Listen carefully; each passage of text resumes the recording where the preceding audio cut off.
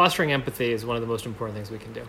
It's also why I think I'm optimistic for the future of this world, because one thing this pandemic has forced us to do is communicate virtually, and it has broken down even further the barriers between borders. And as a result, once we start talking to each other, we realize we can probably get along.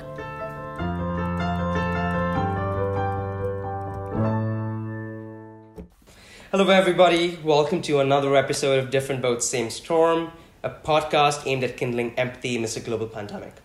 My name is Atharv. And my name is Abe, and we're so excited to have our guest here today. COVID-19 is above all a humanitarian crisis, and Different Boat, Same Storm is centered around fostering discussion about perspectives and the innate human experiences that often lie in the shadows of mainstream discourse. Every week, same time, different guest, different boat, same storm. Thank you so much, Sheil Bhaiya, for being with us today. Today, our guest, as Abhay mentioned, is Sheil Thayil. Now, Bhaiya, we go a long way back, of course, as family, but we met only once. If you remember, you came to Mumbai. I think you just graduated from college. I was in primary school, and clearly we've both come a long way since then. And I know most of it, if not all, but I'm going to let you take the floor right now and introduce yourself as you see fit.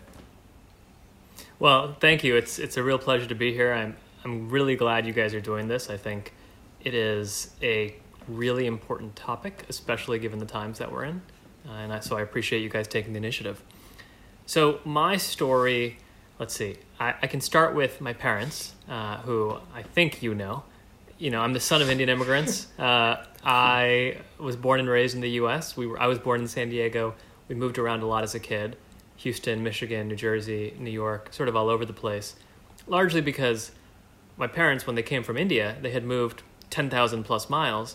And anytime there was a new opportunity in America, they would say, just another couple hundred miles, let's go. So every time we would pack up the bags, we would go. I was the new kid frequently. I went to 3 different middle schools, and middle school only has 3 years. I went to, high school was the only place of stability for us, and that was largely because my mom eventually said, we're done moving. So we finally had some stability. I went to Stanford and got really inspired by entrepreneurship. One thing I learned is that capitalism, if done correctly, can be an amazing means of social change. And that was important to me, largely because my parents made me realize from an early age that we had been given so much more than they ever had. And it was through their hard work and perseverance that we had the opportunities that we had and continue to have today. And so we can either just take that for granted, or we can try and give folks like them a similar shot, the next generation of folks like my parents, an equivalent shot.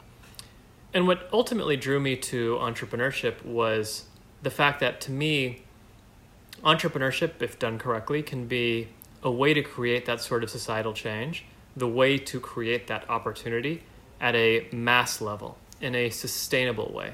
And I studied multiple companies, domestically, globally, companies ranging from African mobile carriers to technology businesses in America to India, sort of all over. And the common thread that I saw between all of these stories was usually you would have a person with an unbelievable idea. But that was not enough, right? I mean, the idea was something that in some sense was table stakes. Other than the idea, they had this passion and they had this drive, and ultimately that drive and passion led them to create something transformational. Other than that person, which I now realized, or at that time realized, was an entrepreneur, other than the entrepreneur, you had a supporting group of people, right? And that those people included investors, it included family members, essentially this whole ecosystem that allowed these people to thrive. And so as I studied stories like Google or Celtel or sort of you name it, I realized that that's what I wanted to do. I wanted to help build companies that were transformational, that completely transformed how people lived, that created jobs for people in places where unemployment may be high, that, just changed how all of us went on a daily basis living our lives. And so that's what I did. Ultimately I ended up becoming first an entrepreneur and then a venture capitalist myself. As a venture capitalist, what I do is I fund I work with and fund businesses from inception to try and take them all the way to something that the rest of us actually use. And the majority of them fail, actually probably the vast majority of them fail, but if they work, they have the ability to just change the world. And so that's what inspires me every day, and I'm really excited to be doing it. Wow, that's a super interesting story, and while I can't relate to the fullest extent, I was 11 months old when my family and I moved here from India. I was born in Amritsar, but I moved here to Surrey, BC. I think what my story was, I was very fortunate in that, my older brother was 7 or 8 years old when he moved, and he faced a lot of these challenges. He was bullied in school. He didn't have a lot of opportunities, and I grew up at a time when, my parents, and by the time my brother was around 15, 16, my parents really wanted us to take full advantage of all these new opportunities our new country had given us. And I think that idea of taking advantage and giving back to your community is so powerful. I find it interesting, though, one thing that you said twice there is capitalism and entrepreneurship, if done right, can create change and create positive social change. What do you mean by capitalism and entrepreneurship done right? So I think capitalism can solve a lot of problems, but it doesn't solve every problem. I went to law school, and the reason I went to law school is because I learned that capitalism doesn't solve every problem. So, for example, criminal justice in America is totally broken. We incarcerate more people than any other country. And by the way, we're not the biggest country in the world, right? So either we are just bad people or we have a broken criminal justice system. I can't come up with a company to solve that problem. Immigration, another issue in our country that's totally broken. Can't come up with a company to necessarily solve that problem. Although interestingly enough, we now have a company that's trying to automate the process of people applying for visa. But that's just one part of the problem. The point is gun control, another big issue in America. It's a huge problem, and for some reason, there isn't a business that can necessarily solve it. So for me, what I learned is that there are numerous issues with either businesses inherently. For example, when a business has a negative externality, right? An environmental negative externality. There are issues that can't necessarily be solved through capitalism and capitalism alone. And then there are societal issues that can't be necessarily solved through entrepreneurship or capitalism. And so that's why I made the distinction of done correctly, because I feel like people will often try and tackle problems that can't necessarily be solved through a business. You have to solve it through law and policy and advocacy. And then there are also issues where people do create a great company, but that company actually causes more harm than good, And so that's not necessarily what I would consider entrepreneurship done well. Does that make sense? Sure. Yeah. Yeah, that's absolutely. It's a hard balance to strike, right? Because the thing with most of these consequences is that you find out too late into whatever you're doing. And the whole when we study public policy, policy dependency is such a contentious issue because you don't know the true results of what you're doing until you're too far down the road, and then it's either too expensive to turn back, if you're even fortunate enough to have that option in the first place. So I guess my question to you then is, how do you go about finding that right balance? What we do, so I run a venture capital firm called Amplo, which I started in 2017, and our mission is to invest in entrepreneurs who are three factors: young, not in age, but how you think. We want people to be nimble, adaptable, etc. Global in their ambitions, because we believe global companies are what are going to matter today, and great entrepreneurship we believe can come from anywhere. And third and most important, we want companies that matter. So for us, an entrepreneur who's motivated by money isn't going to make any. But an entrepreneur who's motivated by solving a really big problem is going to get through the hard times, is going to say no to acquisition offers, is going to hire people when they can't really afford to pay them market salaries, right? Basically, they're going to get through the hard times to actually build something meaningful. And that's what we look for. And we find that if you have those traits, and in particular the third trait, then you're usually solving a real problem. And I'm very proud of some of the companies in our own portfolio that are doing that. For example, we have a mental health company trying to democratize access to mental health. We have a company that is trying to democratize access to financial services. We have a company using artificial intelligence for disaster response. So we have companies that are solving, in my opinion, very real, not top 1% problems, but like problems that all of us face. Yeah. I was really attracted to this one thing that you said was trying to get through the hard times and willing to go through the hard times in order to create something meaningful. And I feel like this pandemic is probably the most ideal situation or the most pressing situation for us to adopt this in our lives. So I was wondering what your thoughts are on fostering such an environment around you and trying to kindle that fire within you as well to get through these hard times and be willing to do that in order to create something meaningful. Yeah, it's a great question. One thing that's interesting is some of the best companies in the world actually started during times like this. And when I say during times like this, I mean recessions, high unemployment, people thinking the world is going to end, right? And I don't know why. There actually could be a number of different reasons why it happens. One hypothesis of mine is because those who ultimately survive this period are the grittiest of all, right? I mean, that's sort of hypothesis one. Hypothesis two is that there's a high unemployment. So a lot of people have time to experiment who may otherwise not be experimenting out of necessity because they have to, right? So I actually think that the optimist in me thinks some of the most dramatic innovation we may see over the next 20 years will be built by companies started today. And as a result, I'm as excited as ever to be talking to entrepreneurs. If you're spending your time in the middle of a pandemic building something that's touching real people's lives, good on you, right? Because you are doing something that's not easy, that is going to be challenging, especially if it requires some sort of in-person element. But if you're able to survive this period, you can probably survive any period. Yeah, that's such a great idea. I mean, right now, during the struggles that people are having, you make a very real point that, if people are unemployed, they have that time to maybe do something that they wouldn't have otherwise. I mean, not at the same level, but this podcast really was born out of the fact that our summers were changed. Tarv and I were supposed to be in Israel this summer, actually.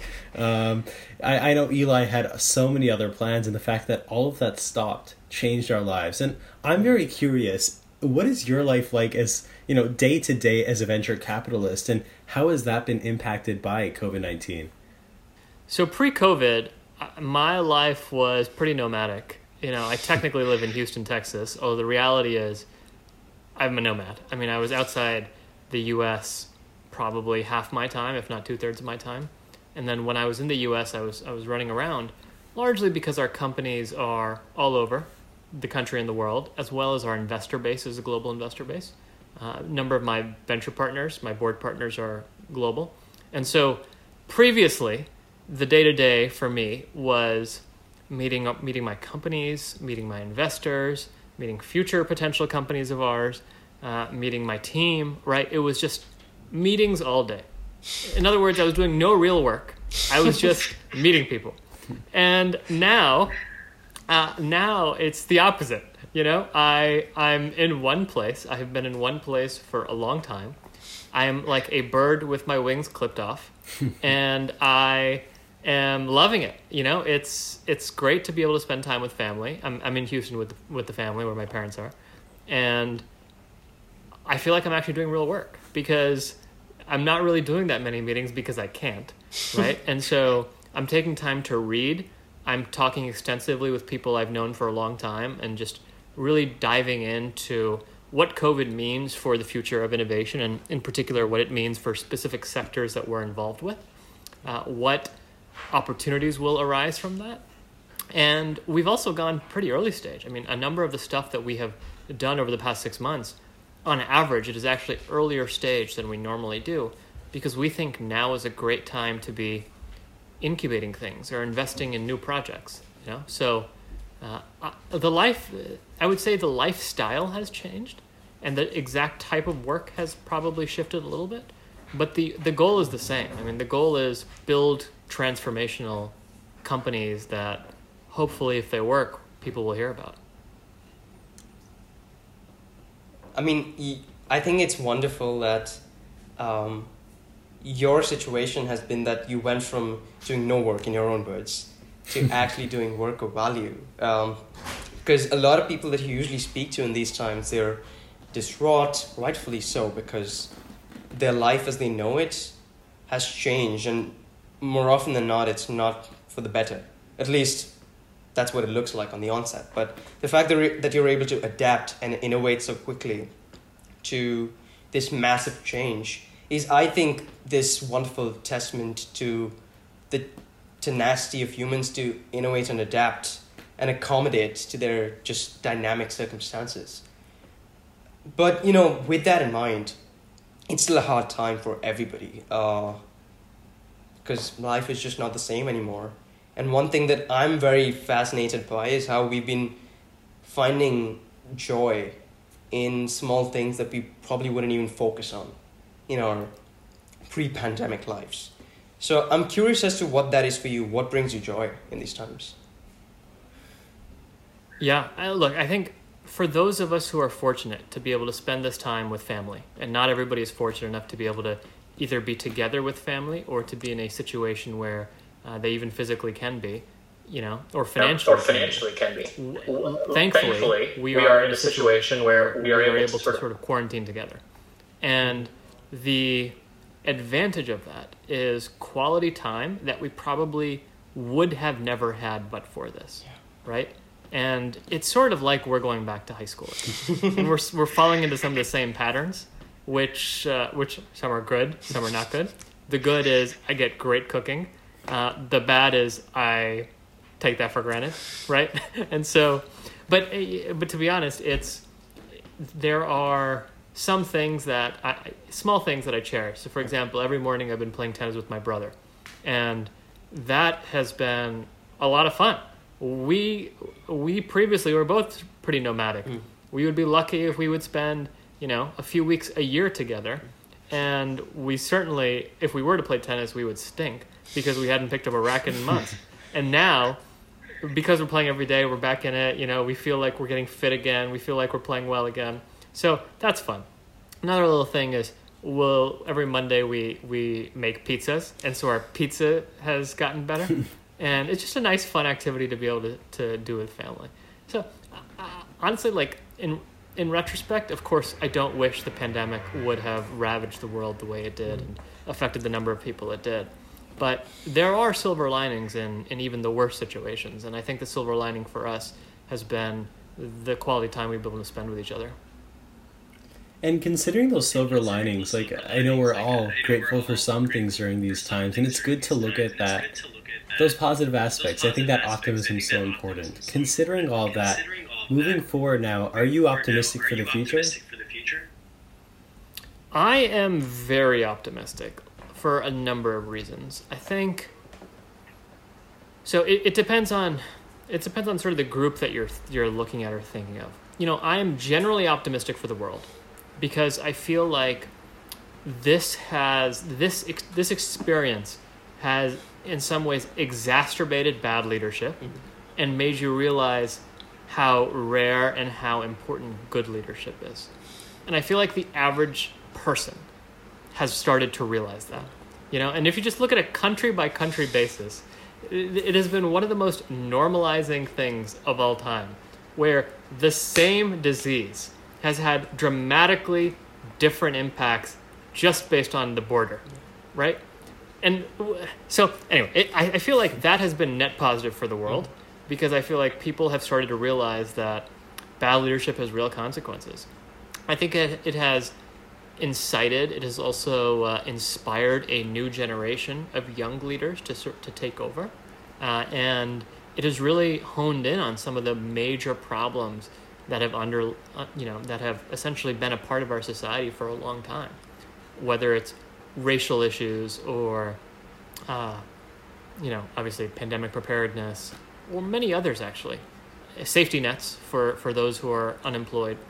So generally, I am very optimistic because I feel like sometimes it takes somebody to slap you to make you realize that you were wrong, right? And so I feel like we were slapped. And I also think that it is humbling. Yeah. I mean, a disease like this, a time like this is humbling because especially for folks who were complacent, who thought they were good, doesn't matter, I feel like this has made people realize you can't be complacent. You always have to improve as a city, state, country, society, you sort of name it. I also think that this has forced young people especially to become even more innovative. Technology has leapt so far ahead over the last 6 months. It's crazy to see. And as a result, all people, from senior citizens all the way to folks who were born during the pandemic, are going to accelerate their adoption of technology at a rate that even the most optimistic technologists probably wouldn't have predicted, because they have to, right? There's no other choice. So as a result, net, I'm optimistic. I'm hopeful. I do think we will have a vaccine sooner than not. I do think the social distancing has helped. I do think folks finally wearing masks is positive, but it's still gonna take time for everybody to get their heads around. I also think, this is a little thing, but the return of sports has been a big deal.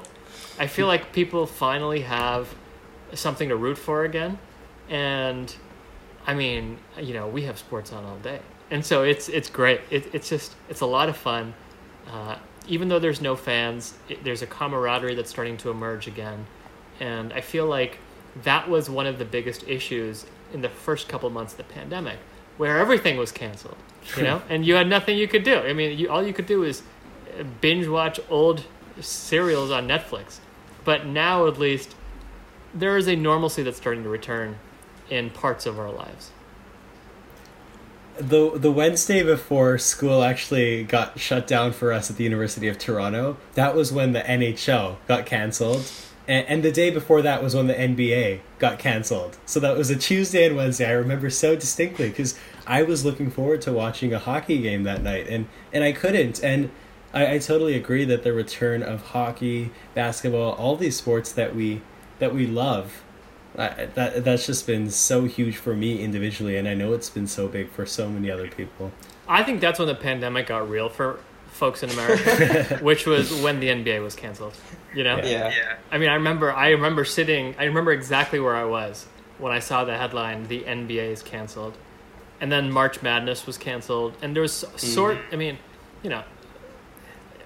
it should have been earlier when thousands of cases were happening and people were dying. But for some reason, it took sports to be canceled for people to start taking this seriously, But anyway, I'm just glad that sports trying to come back. People are trying to be more careful, and I'm optimistic. It's funny when you mentioned that technological adaptation the learning curve has just become so much more easier for everybody, not because of an increase in human capability, but just because of the necessity that comes with it. I remember the three of us were having a conversation a while back, thinking that if we were to do this podcast in pre-pandemic times, trying to explain the concept of Zoom and the idea of a video podcast in itself would have been such an uphill ride. But now, we've had septuagenarian professors and academics handle Zoom and just everything else that comes with it, the technology, with such ease. It's fascinating. And I think it alludes to the point that you were making, that when we're put up against a wall and there is that slap to the face, you realize what you're doing wrong, and you end up adapting and improvising. And I think you're right. Optimism is what we need right now. And it's funny. You're one of the few people who's actually been blatantly optimistic, because everybody else that we speak to, There are concerns about, the distribution of the vaccine, and just the damage that's already been done and the kind of work that we're going to have to put in to get to where we were before this all happened. But I guess optimism is what we need to even try and care enough to do something about it. Yeah, look, we have massive things we need to fix, massive problems, inequities that we need to fix, but nobody's ever won by betting against the human spirit, right? So as long as you bet on the human spirit, over time, we will figure it out. So that's why I'm optimistic. I'm not saying everything's perfect. In fact, everything is far from perfect. But I do believe in our ability to solve it. And that's why even like the vaccine distribution thing, that's going to be a problem. It's going to be a problem domestically. It's going to be a problem globally. There's going to be hoarding. There's probably going to be misinformation. There's going to be all sorts of stuff. Pricing, who knows how the pricing is going to work with that. And so that's going to be an issue. But I trust that we will hopefully figure this out. I do think that certain countries will do a way better job than other countries. But let's see. Let's see what happens. I mean, part of the issue is so many people in America have already gotten COVID that even if it does take a while to distribute vaccines, it's going to be okay, But unfortunately, but anyway, yeah, I think we'll figure this out. I guess we have to. Yeah, what I'm hearing. Yeah, we have to. That's the thing, right? Like, despite all these problems and the inequities being exasperated and all these problems, we don't really have a choice but to figure it out. And like you said, you can't bet against the human spirit. We've solved these problems in the past, and these are just new hurdles to climb. I agree. You guys in Canada have done a great job. I mean, it's just a great example of a border that that has been pretty extraordinary. There's still a lot of Americans traveling to Canada through the Alaska loophole. So when they get to the border, they're just like, "Oh, we're going to Alaska," and the Canadian border people can't stop them legally. And then you have cars from Nebraska and Washington State and like British Columbia and Alberta, and what can you do? It's amazing. By the way, it was quite a humbling moment, when all these countries banned Americans. It's like I know. Yeah. It's like Trump is all about, we're going to ban this, we're going to ban that, and now everybody's just banning Americans. And so it is a little bit of karma, and I feel like once again that is the humbling element. That wait a second, we thought we were wanted, we thought we would spend money and they would want our tourism dollars. Nope, they think we're diseased. They think they don't want us. So I actually, once again, I wish the pandemic didn't happen. But I do like that we are getting humbled. Everybody needs a little humbling every now and then. Yeah. And, now that you mentioned that, it's funny how some countries that you probably would not even take a second look at in other times are the highlights now. Who would have thought that New Zealand would be a talking point in global politics? But yet, it's all that most people can talk about, and for good reason. And at the same time, the countries that you would usually talk about are being talked about for sure, but for all the wrong reasons. And it's like, to me, it's fascinating that it took a global pandemic for that shift to take place. But I guess you need something of that scale to bring about that shift. And I'm wondering what implications that would have when we do get out of this pandemic. Yeah. I mean, first of all, Prime Minister Ardern is a total stud. She is just, world class. Yeah. I would trade her for our president any day.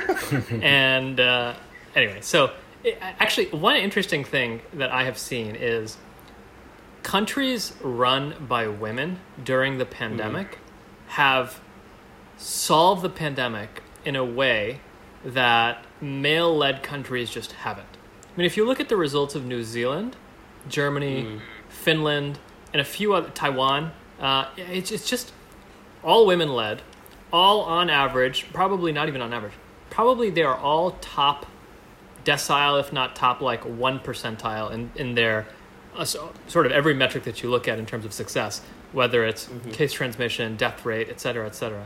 They've been the best. And so I'm actually glad that these stories are emerging, because people often talk about politics and all they care about are the biggest countries, because that's what's on the news all day. But this has highlighted the incredible leadership coming out of many countries, but especially women-led countries. And I think folks are starting to realize that, hopefully, folks are starting to realize that, we need more leaders that are different. We need more leaders who think differently, who are data-driven. We need more female leaders. We need just more educated leaders, And I'm actually really glad that countries like New Zealand are being seen as the poster child of success. I was actually in New Zealand on February 1st, and I flew back from Auckland. I was in Australia almost all of January, and then I was in New Zealand for a bit. People think it's remote, and therefore it's easy that they solved it. It ain't remote. I mean, people are coming. Yes, it's far, but that doesn't mean it's remote. People are coming. Everybody thinks New Zealand's paradise, and so people are flying from all over the world all the time to New Zealand. I mean, there are flights from China all the time, obviously Australia all the time, America. I mean, there are flights from everywhere. And so what they accomplished and continue to accomplish is pretty extraordinary. It's not that easy. Mm-hmm. Yeah. And I think we need on more that estrogen point, on the deliberation table. Yeah. And on that point, you look at New Zealand and people can say, oh, it's an outlier because they had a head start. Like you said, you look at Taiwan, you look at Germany, 2 countries that were hit pretty badly by the pandemic in the beginning, but they accelerated testing and they got things under control. Yeah, accelerated testing, strong contact tracing. The leaders were very direct with their population as to how real this issue was and how it was patriotic of them, it was patriotic of every citizen to take this really seriously. They were very drastic in their measures from the very beginning. I remember Prime Minister Ardern got a bunch of heat for essentially shutting down the country when they had like 5 cases or whatever it was. But in retrospect, she was right, And so, I mean, it's just been pretty extraordinary to see different leadership having drastically different human consequences. I mean, in my lifetime, I'm not sure I've ever seen anything like it, where different leadership has this dramatic of a difference on outcomes of individual human lives. Maybe the only other exception is countries going to war, but even then, I mean, this has had far more of an impact. Mm-hmm. Yeah, sure. And I think more than a war, we feel this a lot more in the remotest of locations. In a war, if you're, say, in the center of the country, not on the borders, you don't feel the situation as much. But the pandemic, it's real. Everybody's feeling it because it's everywhere. Yeah, exactly. You go to the war, but the pandemic comes to you. I think that's what makes this so much more pronounced. Speaking of things coming to us, though, I think it's now time that we bring Eli on. Eli, jump in. Hi, everybody. This has been a great conversation so far. I was going to say, I love your Zoom setup. You have a great Zoom background. I like to pretend I read books, and so I decided to have a... No, the reality is I've actually... The other great benefit of this pandemic has been I've actually caught up on a lot of reading, So yeah. It's been fun. This is also the only place in my house that looks decent. So otherwise you would be staring at a blank wall or it wouldn't be centered. So yeah. I've gotten advice that I need to have. You have a big Napoleon book right by your head, and so I've spent half this call trying to come up with parallels between you and Napoleon, wondering if I could come up with something witty and snappy, but I haven't. I love it. I also have Goodnight Moon up there somewhere. So so I was going to ask you a question on more of a personal level about, as an entrepreneur, how I can imagine being greeted by a fair deal of skepticism when you express that as an ambition. I don't know how early on in your career you started suggesting that that's the path you wanted to go down. Then I realized, you probably get less raised eyebrows when you're at Stanford. But the question might still hold. It seems particularly relevant to me now, considering how we're all kind of submerged in this weird swamp of instability. And to me, whenever you say you want to be an artist, a filmmaker, or an entrepreneur, you are greeted with that, you better know what you're doing. So I'm wondering, on a personal level, despite your Stanford education, if you ever were faced with that kind of skepticism. Yeah, so first of all, I actually think entrepreneurship has nothing to do with where you went to school or what you look like or how old you are. I think entrepreneurship can be the great equalizer. If you have, which is, by the way, why there's so many dropouts who are successful entrepreneurs, right? Yeah. I mean, it's one of those things where as long as you have a good idea coupled with strong tenacity and perseverance, you can be a great entrepreneur. What degree you had or have or might have had, customers don't care, Like, who cares? Nobody uses Facebook because Zuckerberg went to Harvard, right? So It's just one of those things where as long as it's a really good product that people are going to use, you're an entrepreneur. So I actually think that the people who show skepticism towards entrepreneurs based on what they look like or how old they are, where they went to school, are haters that you should take motivation from. Because there will always be those people. And I actually think that when an entrepreneur goes to somebody and that person, and every single person, if an entrepreneur gets unanimous consent that this is something that they should pursue, then they should be wondering what's wrong. Because if everybody thinks it's a great idea, something's up. The biggest companies in the world were usually dismissed by many, many people in many industries, and people just didn't take it seriously until they were forced to. Mm-hmm. Well, you'd mentioned at the beginning that one of your criteria for a company that you see as most likely to achieve success is one that has an idea that matters. And I guess I'm wondering, what is the, because I think I know I've met plenty of people with really great ideas, but one of the things I was discussing in a previous podcast episode was, what is the difference between people who have really great ideas and people who are able to realize them? And I imagine you might have some insight on what it takes to make that leap. Yeah, I mean, to me, ideas are important, but they're in some ways a dime a dozen, right? Because at the end of the day, all that really matters is your ability to execute on the idea. Yeah. And what I have found is execution, or the ability to execute, comes from a number of different, mostly qualitative sort of metrics or characteristics of a person. One of the things that I look for whenever I invest in a company is how thoughtful is that founder? How much have they thought about every single issue as it relates to their business? For example, are they thinking about the competition? Are they thinking about hiring? What is the hiring looking like? Are they able to attract people that are more impressive than they are, right? I look for all of these things that make me realize, or make me, give me more comfort in their ability to execute. Mm-hmm. Because my job is picking the winners before they're winners, right? And so I'm just looking for indicators of success that help the probability increase. That doesn't mean the probability will ever be 100%, because something could always go wrong. But it's these qualitative things that I look for. Yeah. Once the company's working, then it's just a financial thing, right? Then you're just basically buying a stock. But that's less fun, I mean, what's way more fun is figuring it out when they're, two guys or two girls in a PowerPoint somewhere and nobody really is taking them seriously. That's when it's really hard, but that's when you can also get rewarded. Mm-hmm. Well, that speaks to me. I do. I'm in cinema studies at U of T, and I've made a few short films in my short-lived career. And one of the things as a director that you learn to do very quickly is similar to what you're saying, I think, which is people have to be able to step into a room to audition for you, and based on how they present themselves, even before they start reading their audition side, you need to come to some kind of conclusion about who they are, what they have to offer, and if they're going to collaborate with you well.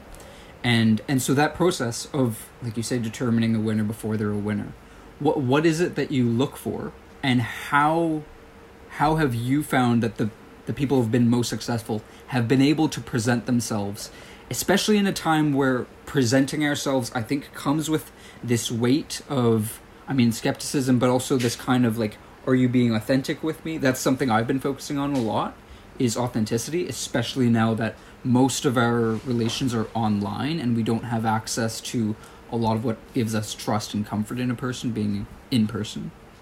It's really this element of thoughtfulness. I try and push people and just figure out how authentic are they with their thoughtfulness. Have they lived the problem that they are trying to solve? Like, why are they doing what they're doing? To me, motivation matters a lot because it tells you a lot about what the person will do when things don't go well. Yeah. And so I don't know quite the analogy or I guess the corollary as it would be with filmmaking, but I imagine if somebody's wanting to create a film, knowing why they want to create that might really tell you a lot about how far they're willing to go to make it a success. Yeah. I also think it's important to not look for certain things. So, for example, I never ask people where they went to school, or I never ask people how old they are, where they live, or basically indicators that people may think bias towards success, but actually have no relevance on success. They're lagging indicators, or actually they're not even indicators. They are false patterns, where just because you had 2 kids who dropped out of Stanford who created Google doesn't mean that those 2 white kids, again, from Stanford, are going to create the next Google, right? So, like, I try, and also doesn't mean that those 2 African-American women are not going to create the next Google. And so I try and be very aware of cognitive biases that we as a society have when making decisions as to giving money or giving a job or basically giving something. Has that part of the process of your career still been going on with the pandemic, or has it mostly been supporting people that you've already selected?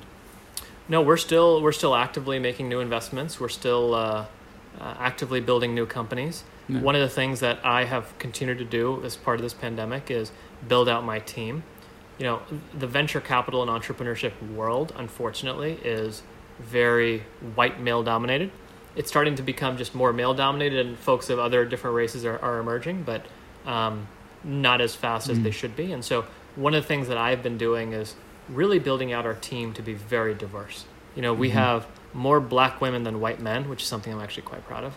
And we have folks of all races, of all nationalities. And that, to me, is hopefully will lead to better decision making.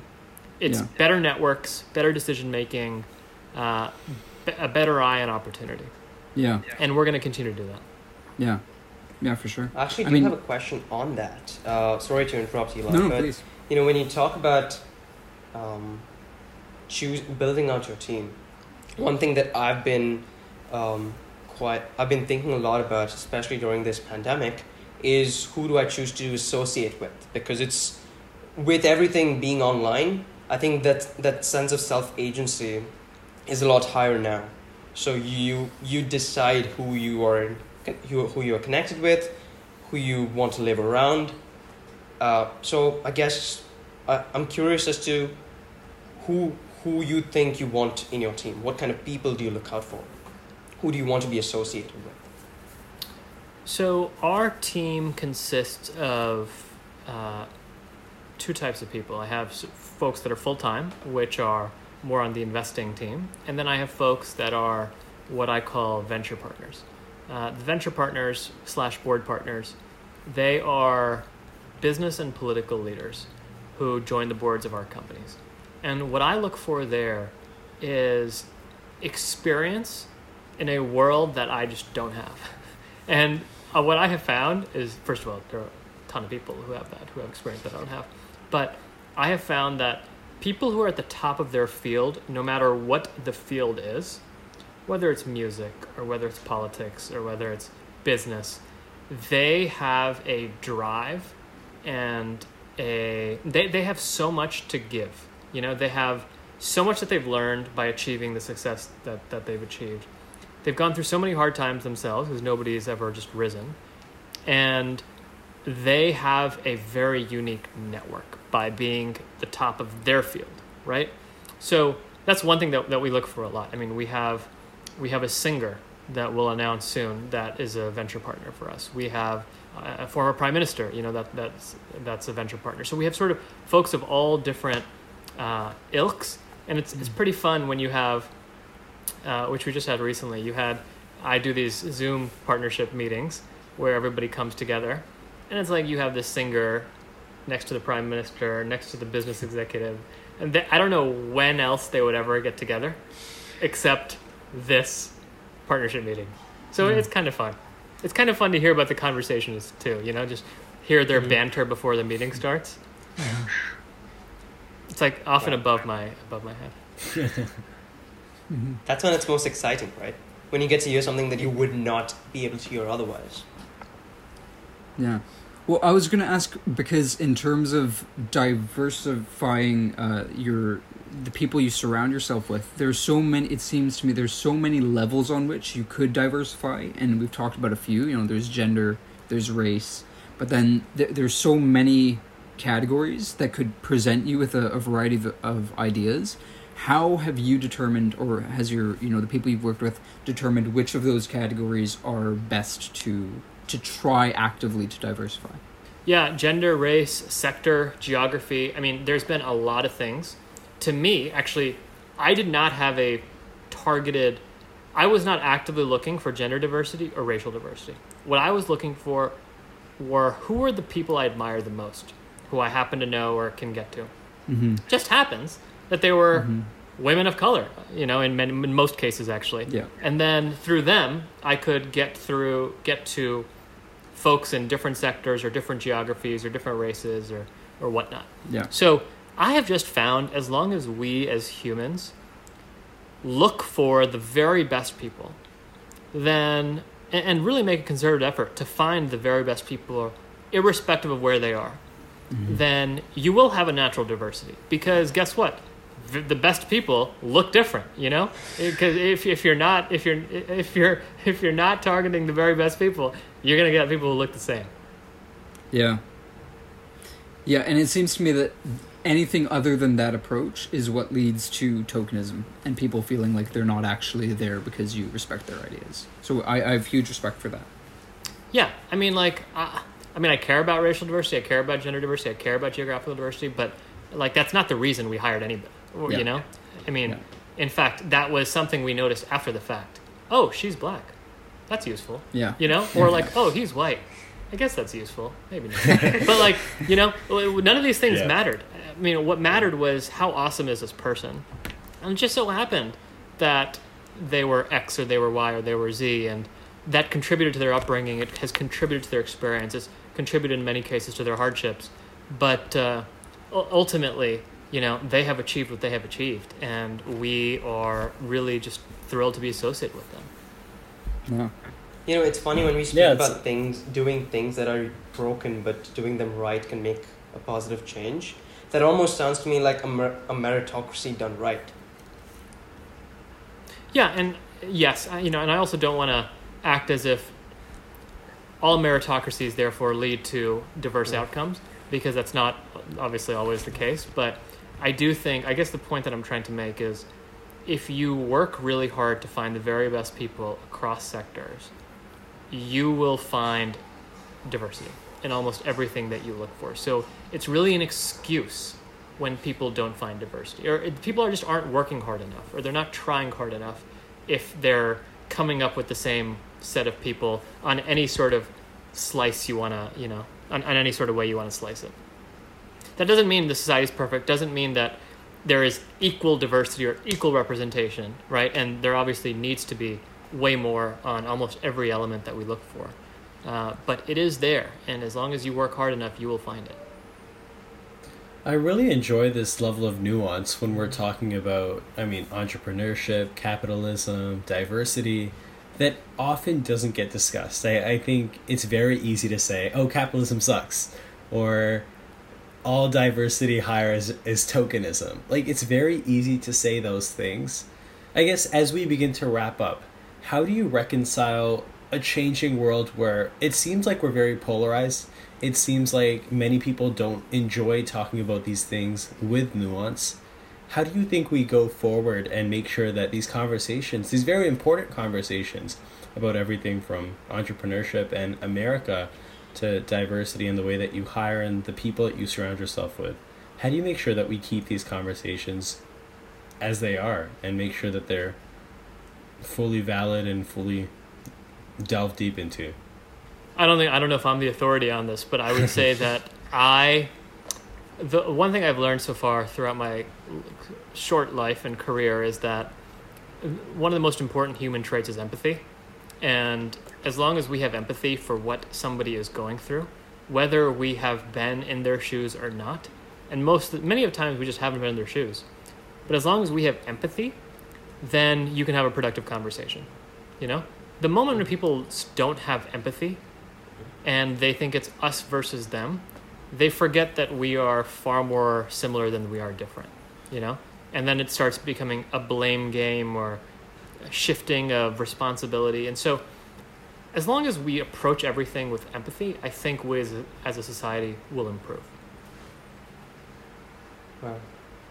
Yeah, and you know, it's so fascinating that you mentioned that in exactly those words, because I think I speak for Abhay and Eli as well when I say that is exactly why we wanted to start this project.